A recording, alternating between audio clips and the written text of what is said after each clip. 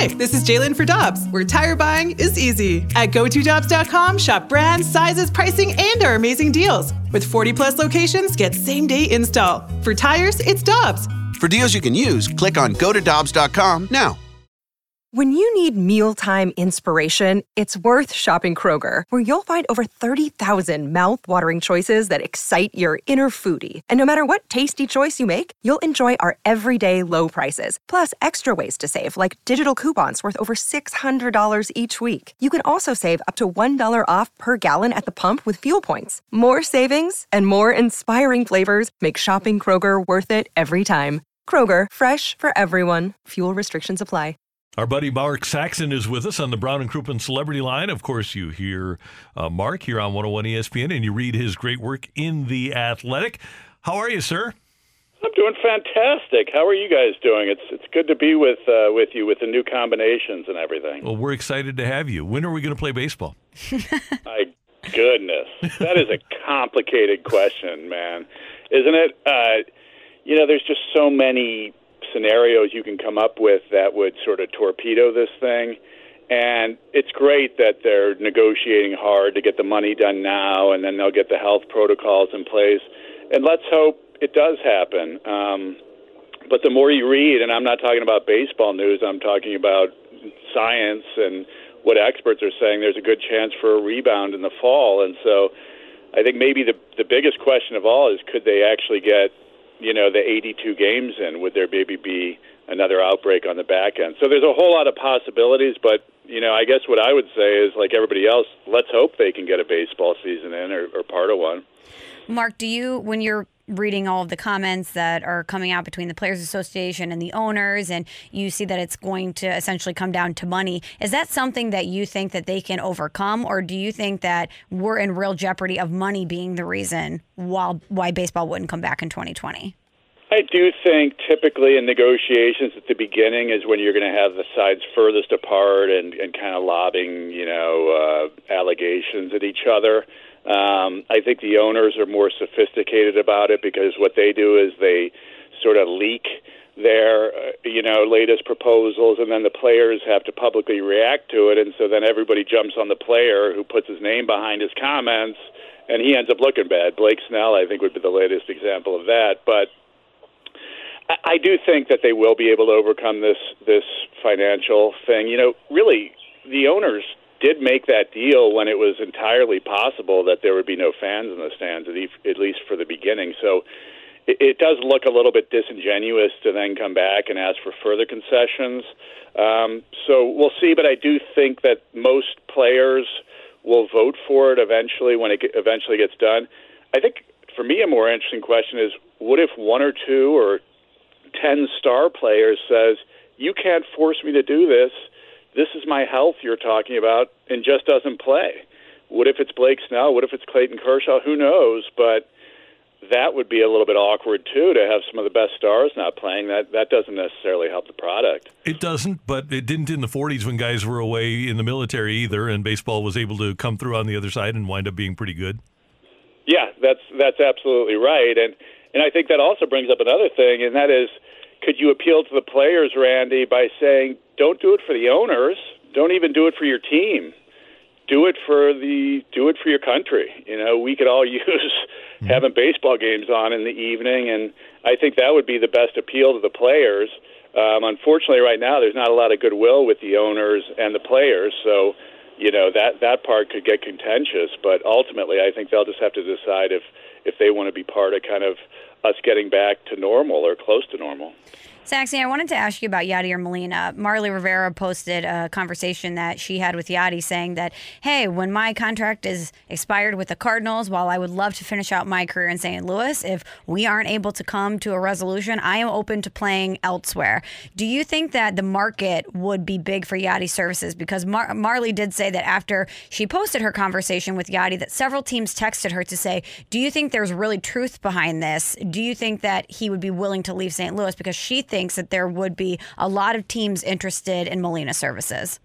I do think there'd be a ton of teams interested in Molina's services. Just his reputation. I've covered other teams and heard, perspectives on him. Just he's viewed as a guy who absolutely helps you win. Very much a guy who doesn't, and he said this in some of his conversations with Marley. They have a great relationship, that it's all about winning, and you see that with how he plays.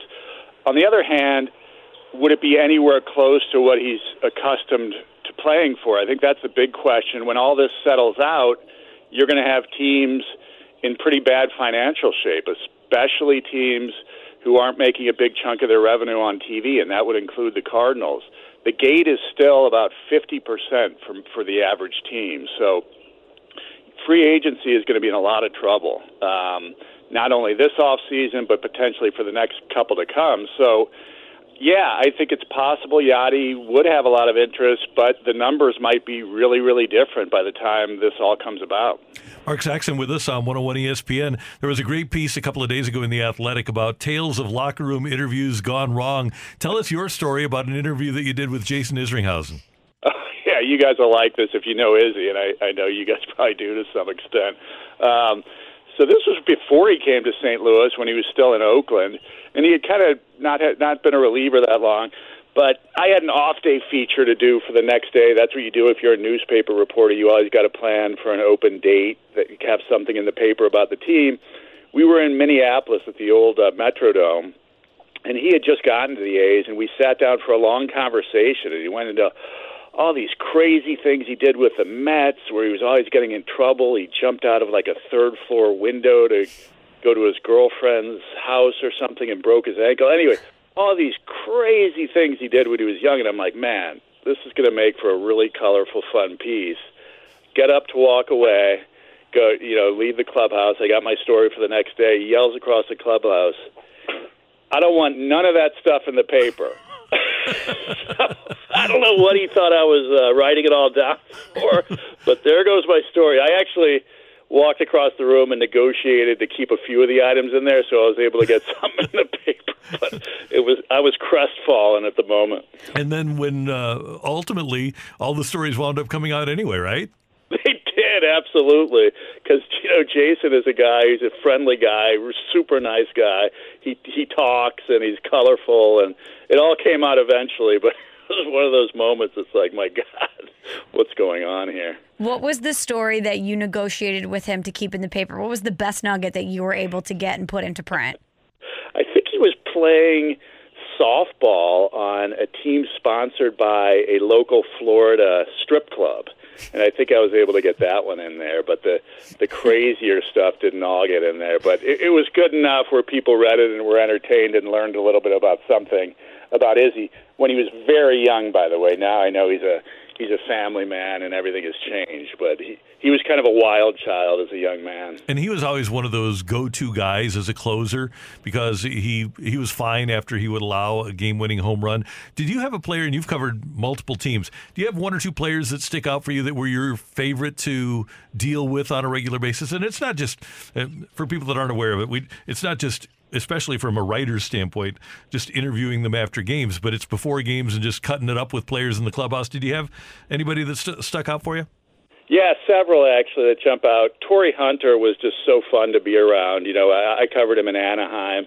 Just a big personality, loved people. He was one of these guys a reporter would walk over, and it wasn't like, oh, God, I got to take time out of my day to talk. He was actually genuinely glad to see you. So he's a guy who sticks out for me.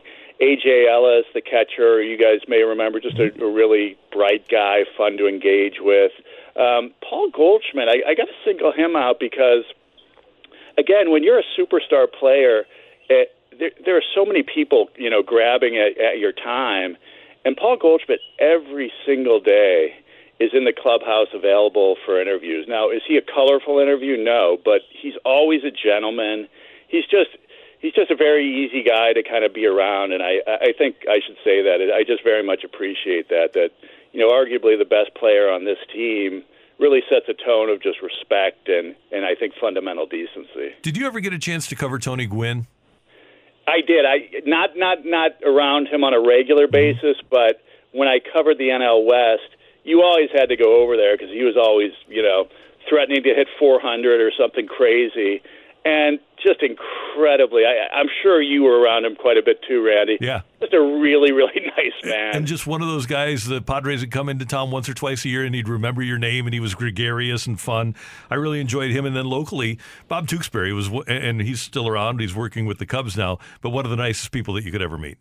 That is so great to hear. And I think he's doing, I don't know if he has a psychology degree, but he does a lot of mental coaching, right? And that's cool. Yeah. Hey, always good to be with you on the air. We appreciate it, and we'll talk to you soon. Okay, guys. Good talking to you.